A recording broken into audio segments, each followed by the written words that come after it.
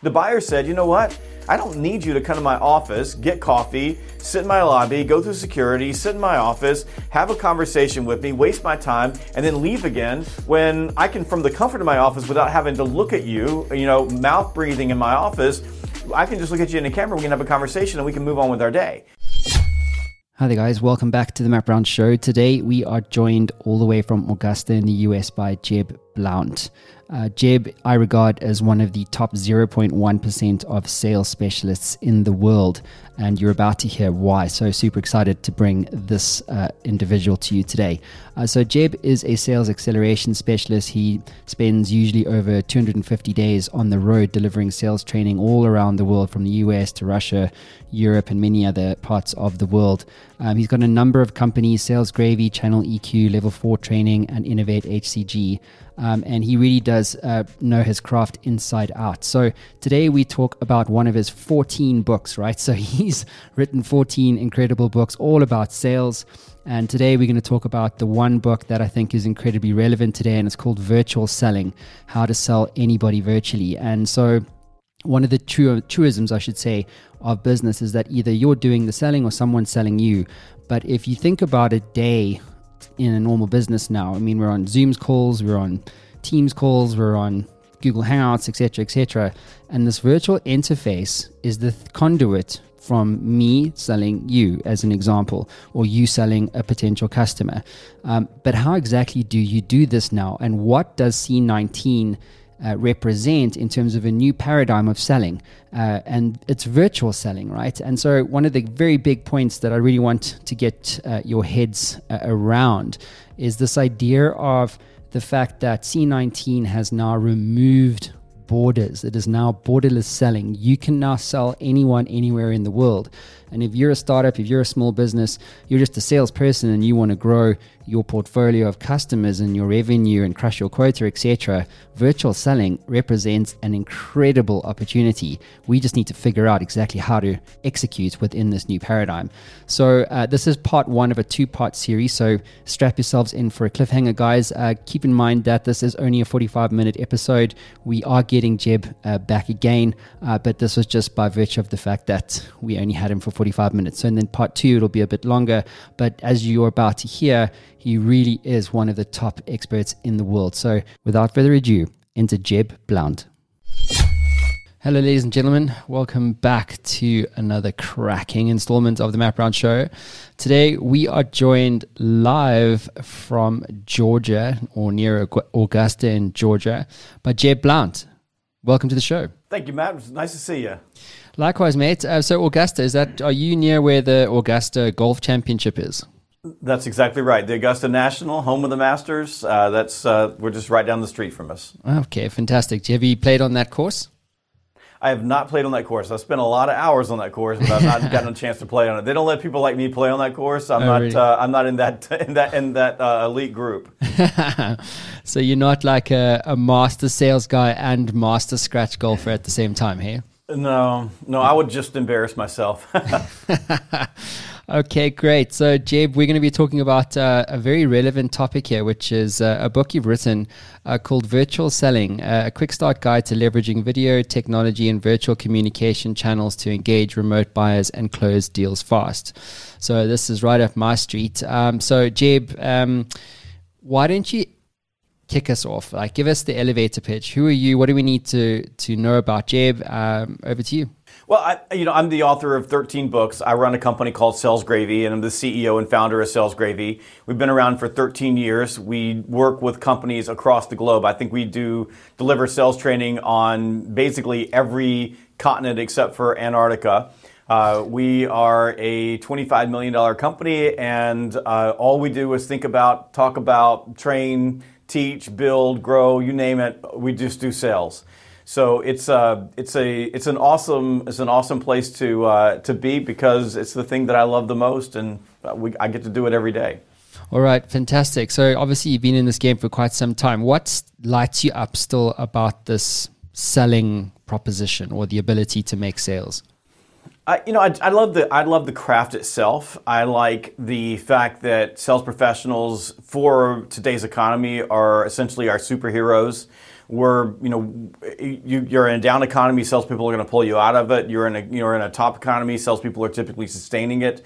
I love the process of stepping into a customer's account and putting a puzzle together and then showing them something that they hadn't seen before. So I really dig that, and I it's one of those things where for me I only do a couple of things well. We were talking about golf.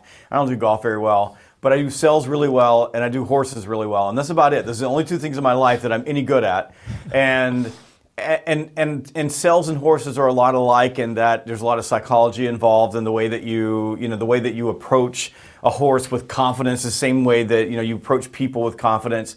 So I love those things, and frankly, I just think now is probably the best time in our history to be a sales professional, because we're learning how to use all these different channels, and we have all these different channels available to us. I mean, just take WhatsApp. WhatsApp is like the Swiss Army knife of selling, right? Because you can connect with people any way, anyhow on WhatsApp. Like you can send a text message, an email, a picture, a video. You can talk on video. You can talk on the phone. And you can connect with people all over the world. Geographic boundaries have been taken down. And I think it's incumbent on salespeople to understand how to use all those channels so that they can have more conversations with people. Because what has not changed and what will always continue to be for salespeople is a simple fact that the more people you have conversations with, the more you're going to sell. Yeah, exactly.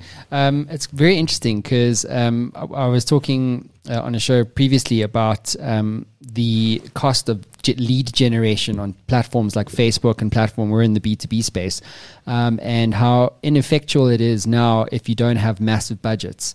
And one can understand what's going on there. But now you can get access. I can get your phone number for sure. Mm-hmm. Literally. And I know that, as you do, and as you said, most people have WhatsApp. So if I wanted to get in touch with Jeb, it's very, very disruptive, right? Because messages you're far more likely to go piss off on a WhatsApp, right? Than you will say, like, click on an ad on LinkedIn as an example, right? So, yeah, you're right. I mean, the advertising costs for B2B, and we struggled with it this year. We were thinking, okay, we've had an incredible year. So in the best year of our company's history, we've doubled our sales this year. It's been insane, and we thought about, okay, well, we're moving really fast. Let's amplify that by running ads on places like Facebook and LinkedIn and Google. But when you start taking a look at the sheer cost for the return, it's really hard to justify the ROI.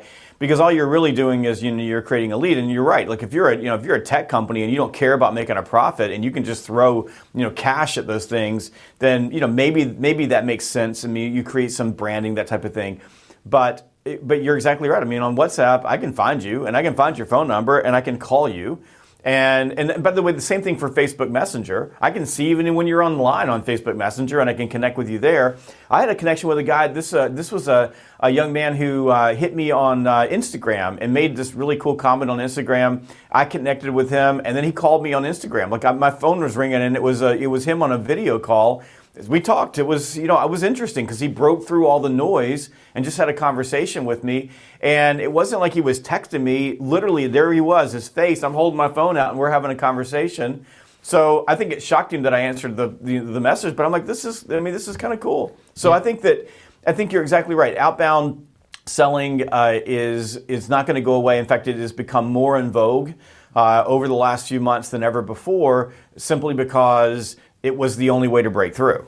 Mm-hmm. Yeah, and this is the thing, right? I mean, I think, and I'm going to ask you now, I know the pandemic happened. We also had 220% revenue growth here, despite C19 and so forth. I'd love to get your view. What do you attribute your doubling in revenues to? Well, one of the things that we did over the last, say 18 months prior to the shutdown in the U.S. So we shut down on March the 14th, March 15th is when, that was like D-Day. Like everything came to a stop on that day. We knew it was coming. I mean, it wasn't like we weren't warned, but that was like everything came to a screeching halt. We'd spent about 18 months prior to that investing in our studio complex. I'm in one of our studios. This is called Studio Blue. There's still a little construction. You can see the little thing right back here. We're still working on the light switch back there. We haven't covered up. We just finished this studio, but we had built a studio complex, sound studios, we built from the ground up. specifically for making sales calls, specifically for training, and to do it right, like to really have a good look. And we've got, the best cameras, the best equipment. We've got producers that are working with us. My producer's right over here. So it makes everything super easy. And as soon as that happened, all of our training was in person. I spent 311 nights on the road last year. That was me, and I've got 26 people on my team, and everybody's a road warrior. So it was nothing for us to hop on an airplane. For example, one trip that I'd just done before the pandemic is I flew to New York, then I flew to Doha, then I flew to Kuala Lumpur, and then I flew back to New York, and then I flew to Chicago. And I did events in all of those places, and I did that over a 5-day period. That was normal. Like, it was normal for us to, I would go to Orlando and give a speech and then hop on a plane and then fly to Shanghai. That's what we were doing. And so, but we knew that when the recession hit, and we believed that there was going to be a global recession at some point, like the economy, at least here in the U.S., was completely on fire. It was red, smoking hot. We almost couldn't do anything wrong. It was so good.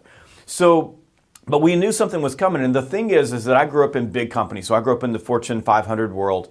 And we know that when recessions happen, especially when they're broad recessions that hit almost every industry, and C19 has been a little bit different in the way that it's impacted different industries. So it's been a weird kind of a recession. But we know that when that happens, what companies do is they quit traveling. The very first thing they do is they cut T&E, because that's an easy thing. Travel doesn't really add any value to anything. So they cut that down. Everybody stays home. And what we were prepared for was a total shutdown, but also the fact that when companies are in a recession, they still need to train their people. They still need to upskill. In fact, companies that are investing in training during a downturn are getting themselves ready for the upturn. So our strategy and our plan had been, as soon as things shut down, we're just going to go totally virtual. But we're going to deliver virtual training at a level that no one has ever done before. And that's exactly what we did. So as soon as the pandemic hit and people were like, we're not traveling anymore, we just basically spun up our studios. We'd hop on with CEOs and say, look, take a look at what we can do. We've got 3 big studios on the other side of this wall over here. And we took them through the process, the way we train, everything. We just did everything that way. And people started buying into it, and then the word started getting out. These guys are pretty good.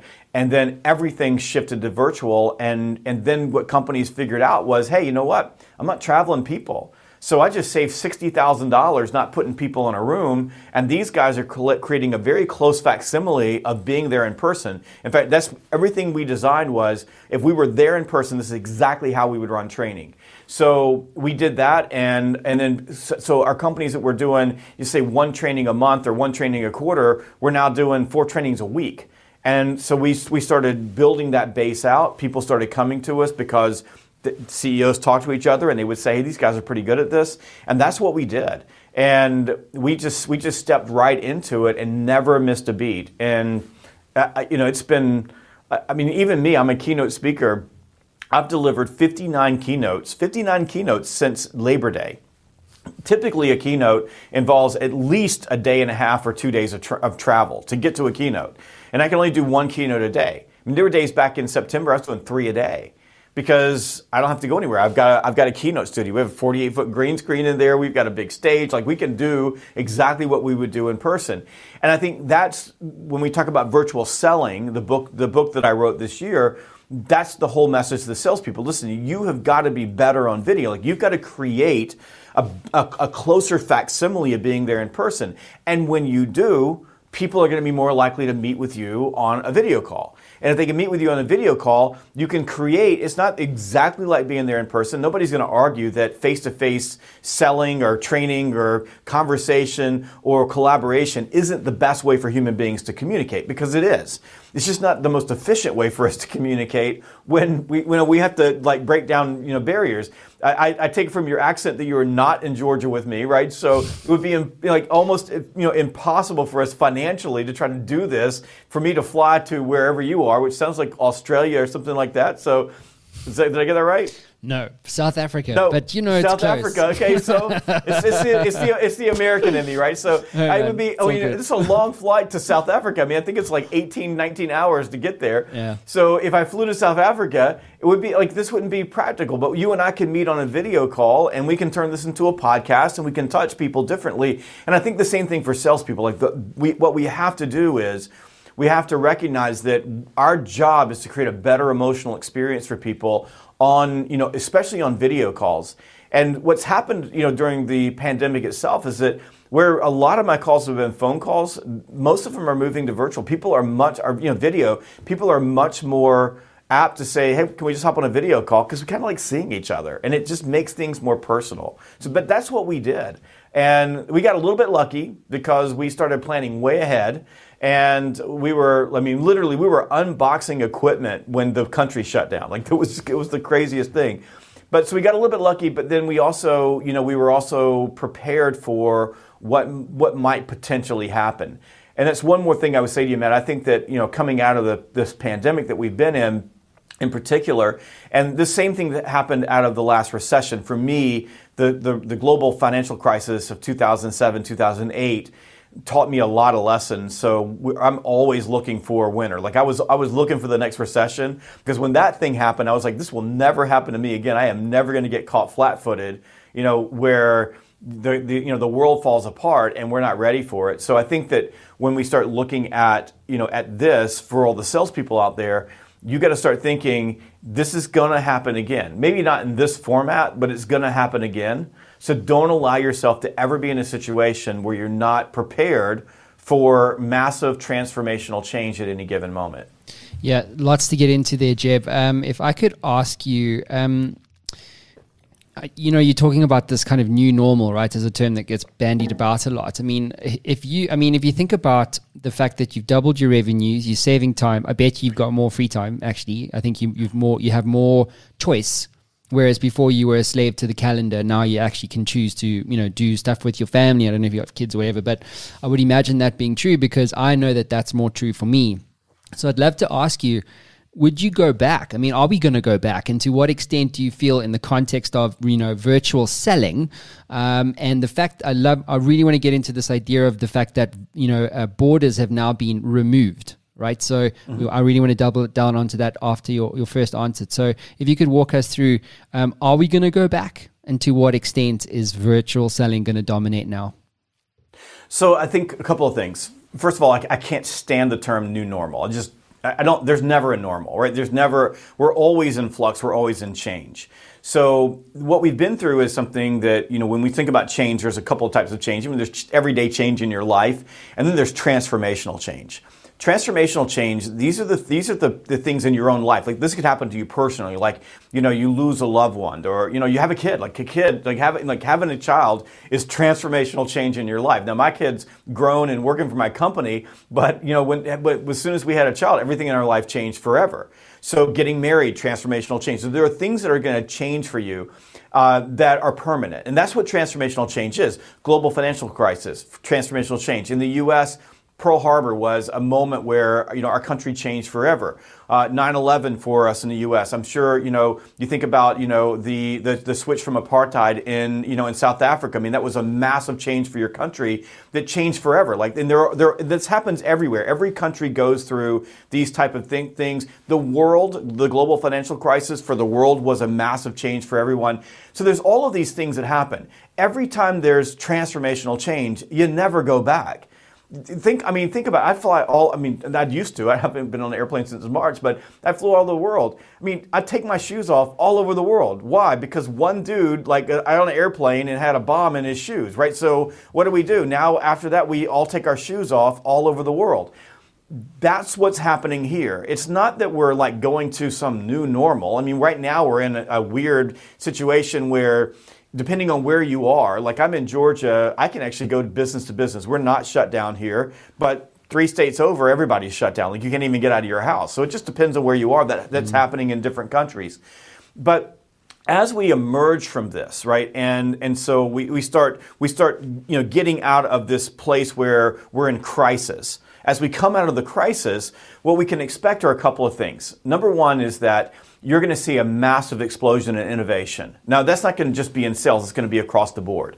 And that typically happens after there's some big crisis. We see that explosion. A lot of that's because, for example, out of the financial crisis, back in 2007, 2008, I'm an executive. I'm a top level, senior level executive in a Fortune 500 company. I mean, I'm a rock star. Like that's the place where you make a lot of money and you're well taken care of and there's good things happening to you. And suddenly I'm an entrepreneur. But guess what? As an entrepreneur, what did I do? Like, I built a company, I hired people. We've done incredible things that no one has done in our space. I wrote 13 books and redefined, entire sectors of selling. So you think, how many entrepreneurs were created in this world? Restaurants are going out of business, but those entrepreneurs are going to go do something else. And there's people right now who may have lost their jobs or said, like you said, you know what, I can do this anywhere. Like, I can be completely global. I don't need to go to work every single day. I'm going to do something different. We're going to see that. So be prepared. The other thing that you're going to see is that we're going to be moving way faster. We were already moving fast going into the pandemic. When we come out, we're going to accelerate at an ever-increasing pace. I mean, we're going to move faster. So if you're a sales professional and you're not able to keep up, you are going to get left behind. I'm just telling you, you're going to become extinct. And moving faster means that we have to be able to leverage more tech, more of the tools that we have available, things like WhatsApp.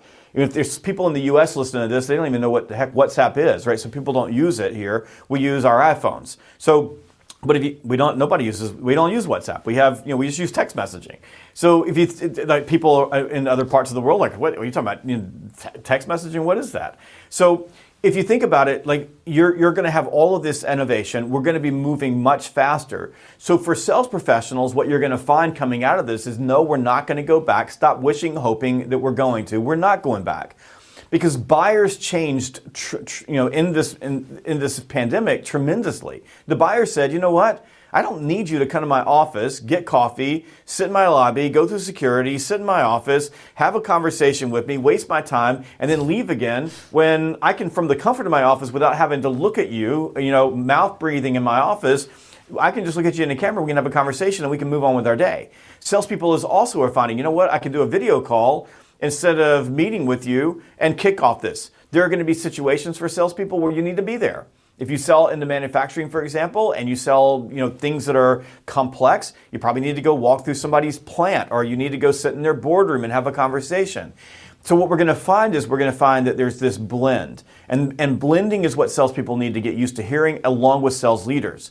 What that blend is you're going to be using the channel, the communication channel, that's going to give you the highest probability of getting the desired outcome in that sales conversation or wherever you are in your sales cycle with that particular customer. That's going to give you the highest probability of getting that outcome at the lowest cost of time, energy, and money. And that's all you got to think about. In the future, instead of thinking, man, I got to be there in person, or I'm an inside salesperson and so I just do it by phone, you think, where's the buyer? What's the best way to connect with this buyer that's going to help me get the outcome, my sales outcome? What am I there for? My targeted next step at the most efficient way, right? Time, energy, and money cost something. And if there's anything that we're going to get out of that, this is going to be this. So salespeople are going to be able to move faster, and most important, you're going to be asked to do more.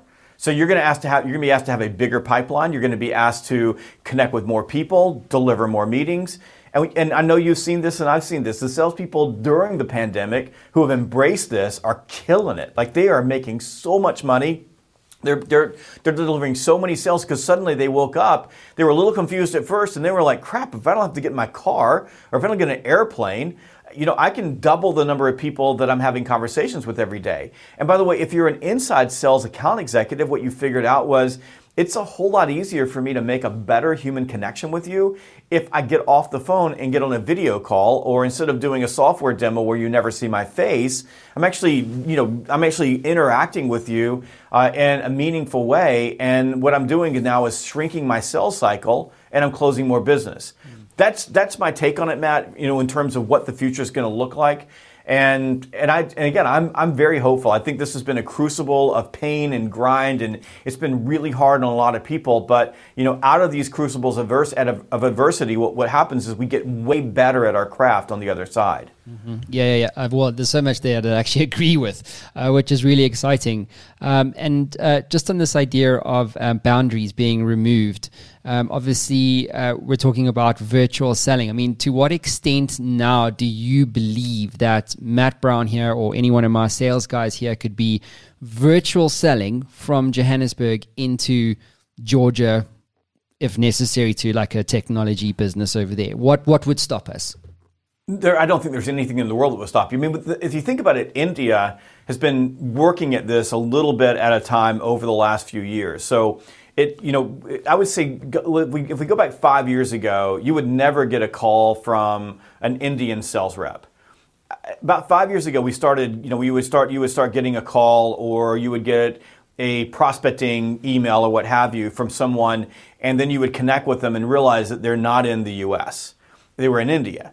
And the sales skills weren't very good, and the language skills weren't very good, and so there was a lot of friction on those calls, sales calls.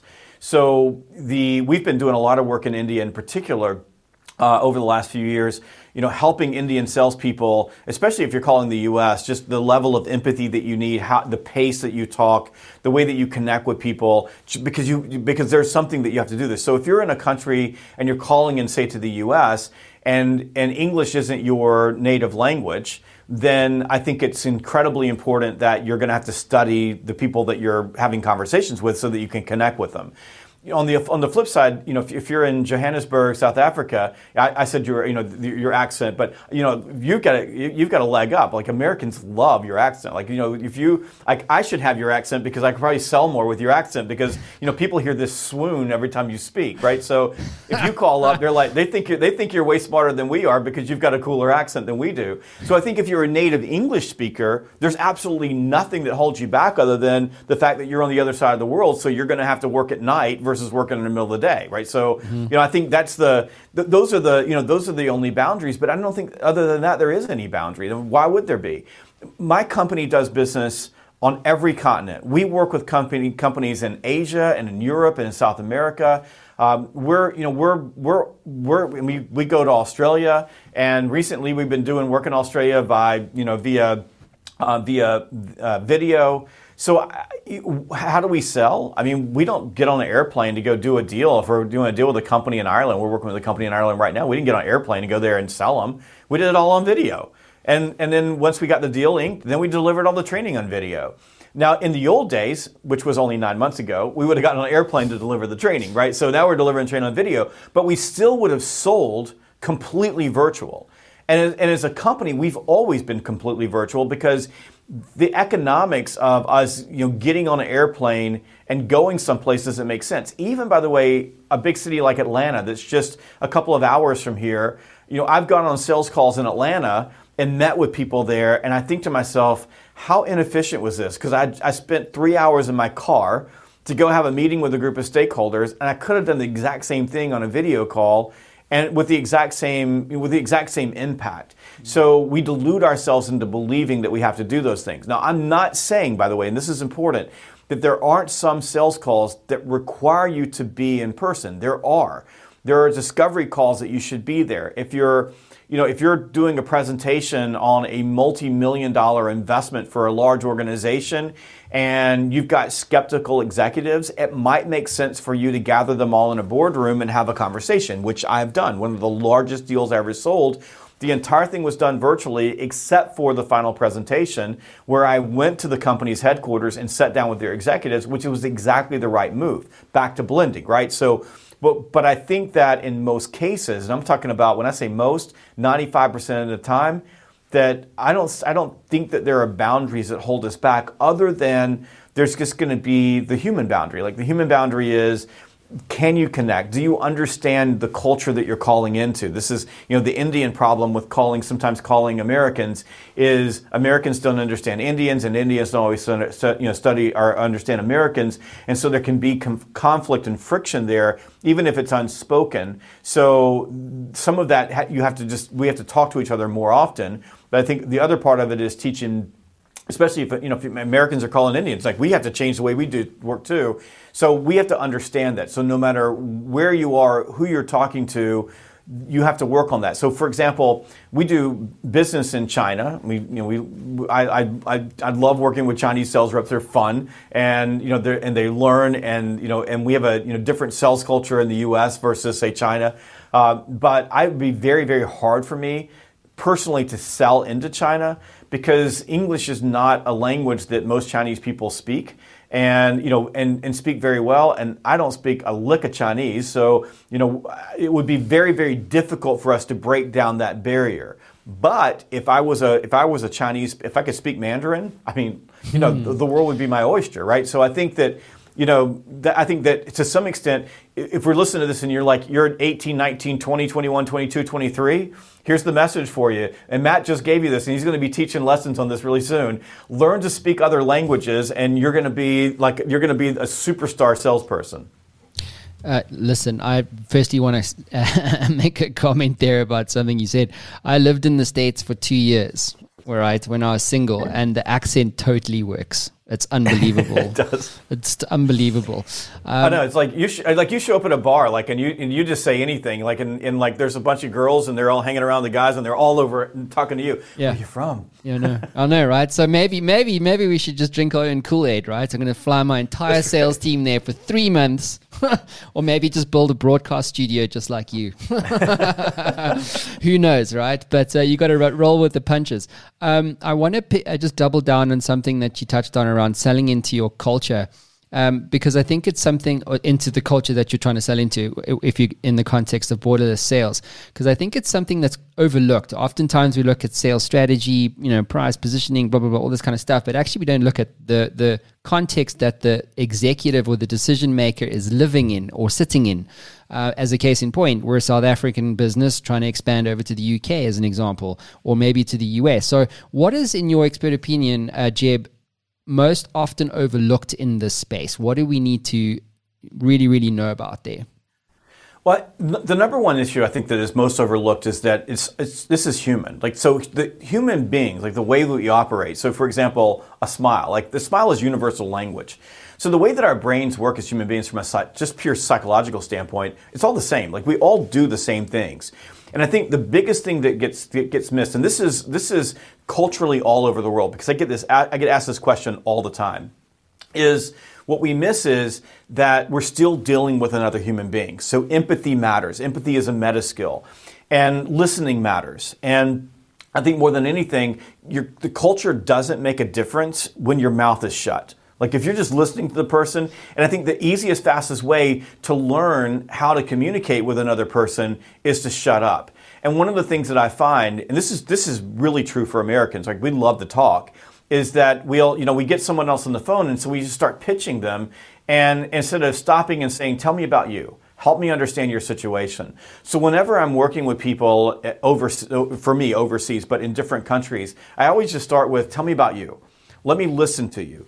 So I think we have to value that. I think secondly is it helps to study the culture. So, which, by the way, that's a little harder in a virtual world, because the best way to study a culture is to go be in it. If you go to a country and you sit in it for a while, it's easy. So I used to do a ton of training in Russia. So I would go train salespeople in Moscow. Usually in the dead of winter, because I'm the only stupid idiot that's willing to go to Russia in the middle of the winter and train salespeople. So I would go there, and the first couple of times, I was really trying to figure out how this worked. And what I figured out on the third try was, if I'm not so confident, and so unmovable and so Teflon, they are never going to respect me. So the third class in, because the Russians would challenge me, they would push me, and I'm trying to learn the accent. It's really hard to. So after a while, you start picking it up. And so on the third try, I looked at the guys challenging me. I said, "Get out of my classroom, and don't come back until you're willing to show me some respect." And boom, everybody went, and they all went, and they started nodding, and I had them. And I was like, "That's what you have to do every single time. Every class, they're going to challenge me, and if I push back really hard, everybody will lean forward and pay attention, and we're all good. And so I started getting more and more gigs in Russia because people were like, "This guy gets us, right? He speaks our language." And that's that's the one message I can give you about culture is that every human being wants to be understood. We want for people to get us, and in fact, in your life, the people that get you are the ones that you value the most. Well, that's where language comes into play. If you speak another person's language, they have a tendency to get you. But you don't have to speak the whole language. You have to speak part of the language. So, for example, go back to Russia. What I started doing was I would walk into the class. I learned enough Russian to do my first, 10 minutes purely in Russian, butchered, but in Russian, and people would lean into it. If you're in Germany and you speak a little bit of German, people will embrace you, and then everybody there speaks English, so you're good. So it's not about like I need to know the complete language, but I need to know their language. And the language of the country and the language of the human, the language of the organization, it's all different. The only way that you learn it is to listen or pay attention, or even in my case, go do it a few times until you let them teach you. Like, this is not what you do. This doesn't work. This works. So if you do that, then it works. Like, for example, like I love training in India. I love it. I mean, it's a tough place. It's hot. The food doesn't necessarily agree with me all the time. I've done trainings where like I'm taking breaks and running to the bathroom because I'm sick. But I love training the Indian sales professionals. I love it because I like the way that they're inquisitive and they want to learn and they absorb and it's an emerging market. And what I teach people is that you have to learn how to teach in that environment because it's different than teaching in the U.S. And you have to be able to be flexible to it and listen to it and pay attention. And same thing. It took me. I spent a week in Mumbai teaching, and after I did that, I was like, wow, I really enjoy this, and now I'm learning how to pay attention to what's happening. And like one of the funny things was, when in India when people agree with you, their head moves back and forth, right? In the U.S. when people don't agree with you, their head moves back and forth. So I'm sitting there like teaching, and everybody's doing like this, and I'm like, what am I saying that's so wrong? Like, what are they? And so I finally figured out when they're doing it, they're happy. So it's one of those things where. You just have to pay attention and learn and read and absorb and talk to other people. But more than anything, shut up and listen. Because if you pay attention, people will teach you how to interact with them and how to connect with them. Because this is human. And by the way, when you speak their language, country language, human, their personal language, their organizational language, their language of problems and aspirations.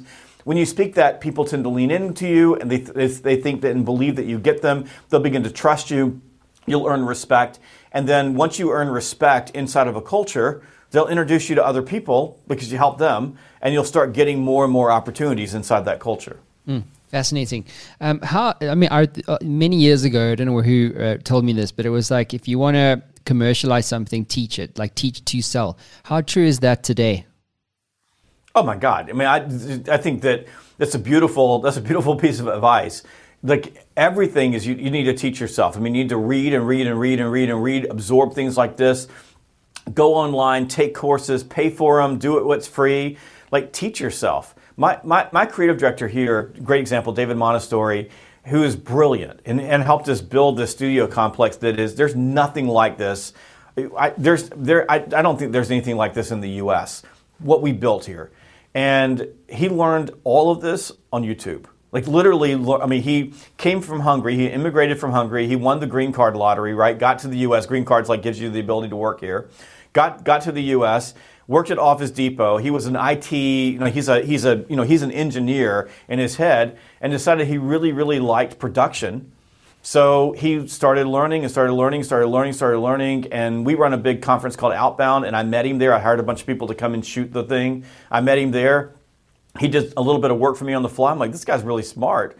So we hired him, brought him on. He's really smart, promoted him, gave him more responsibility. How do you get there? He commercialized himself by learning. Like he literally went to school and a unique way on YouTube, right? And then every single day, like I'll say, can we do this? And he goes, I don't know. Let me go find out. So he'll go do a bunch of research and come back and say, and sometimes he'll go, no, I don't think we can do it. And I go, it's got to be possible. And he goes, not. I said, it's got to be possible. Then a week later, he'll come back and go, yeah, you're right. It's possible we can do this. But he'll go do the research. I think the same thing for salespeople. Like, know your customer, know your industry, know everything. Be the smartest person. Be an expert. And being an expert doesn't mean that you have to tell everybody you're an expert. Being an expert means that you have to be able to ask the right questions that provoke awareness in other people that they're missing something, that there's a gap or an issue or an opportunity or maybe even pain that's holding them back. And having that knowledge gives you the ability to be that person. One thing I would say to you, Matt, especially around this, and this is maybe to wrap this up, is that we always talk about selling value, and I hear it every single day. They're like, I tell my people to sell value, but all they do is talk about price. And salespeople are like, how do I sell value? I'm like, listen, here's the deal. The only way that you can sell value is for you to be valuable. And that means that you have to be able to walk in and help people solve problems. Problem solvers are the champions of the business world. And the only way that you're going to help people solve problems is that you have knowledge that allows you to see things that they can't see. And the only way you're going to get the knowledge is, as you said, is going to be to invest in yourself and to help yourself build the knowledge, because nobody's going to do it for you. Yeah, absolutely. Cognizant of time, Jeb. I think we're going to have to do part 2 at some point, potentially next year. There's lots I want to get into with you. I want to maybe go here. I'm actually moving to the States, moving there next year. And one of my key focuses obviously would be to sell, right? So to grow the US revenue streams. On day one, I land.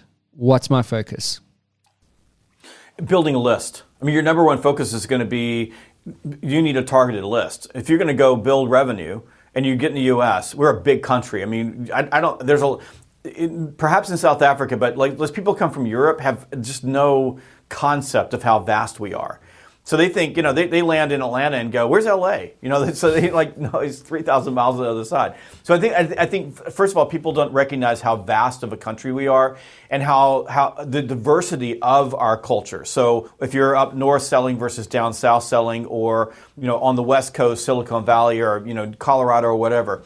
So I think that, if you say, I want to build, the US, the most important thing is you need to narrow your focus to a targeted list. And this is true for all salespeople, right? The more targeted your list, the more I guess we could say another way of saying this, the better your outcomes, right? The more successful you're going to be. So for you, in fact, I would begin that before you land, but I would say, here are the organizations, here are the people, here are the cities that I want to target, and then keep it narrow. That's what all I would do.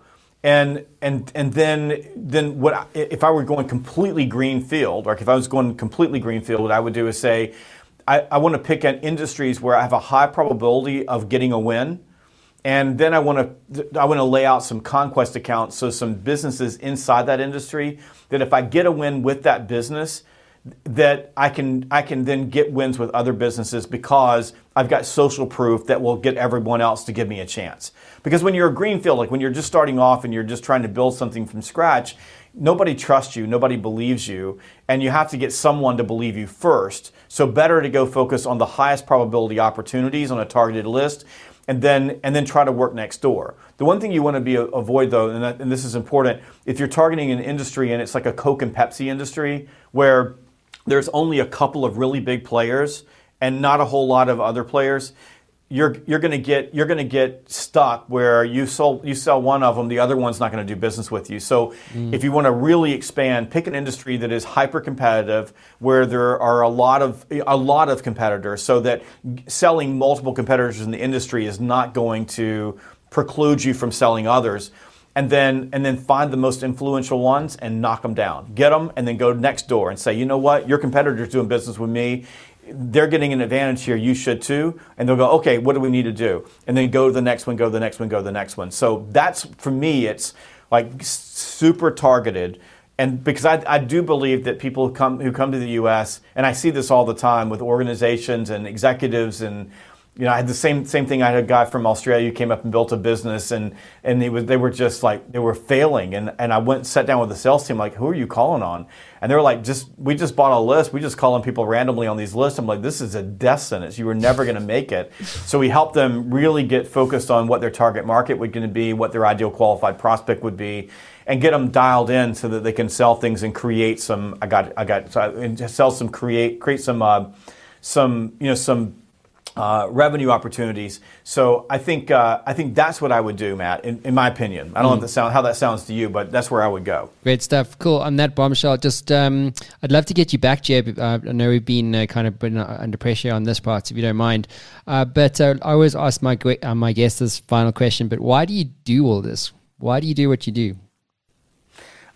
Because I like making an impact. I mean, I don't do it for money. I certainly don't do it for fame. I just do it because I really dig making an impact. I'm whether I'm walking through an airport or I'm delivering a virtual training, I pinch myself sometimes because I just get to do what I like to do. And I dig it when someone writes me a note and says, you changed my life, or I was working on this deal and I grabbed something out of, sales EQ or virtual selling or fanatical prospecting and I made it work. And this is the thing that pushed me over the edge. So that's why I do it. I truly, in my heart, I love sales. It's my hobby. It's my sport. It's my life. It's everything that I do. And I just love the craft. Awesome stuff. We've been getting a lot of comments on LinkedIn. So thanks everybody for checking in online. And Jeb, we'll see you here again soon. Cheers now. Awesome. See you later. Bye-bye. Thanks for listening to the Matt Brown Show, guys. Don't forget, you can catch me on all social media platforms for the latest updates, news, and a show history. So if you've been catching this on the podcast, please head on over to our YouTube channel and pound that subscribe button. It would be great to catch the video version there. And if you want a free copy of my #1 Amazon best-selling book, You're in a Game, for free right now today, you can grab that on mattbrownshow.com/ebook.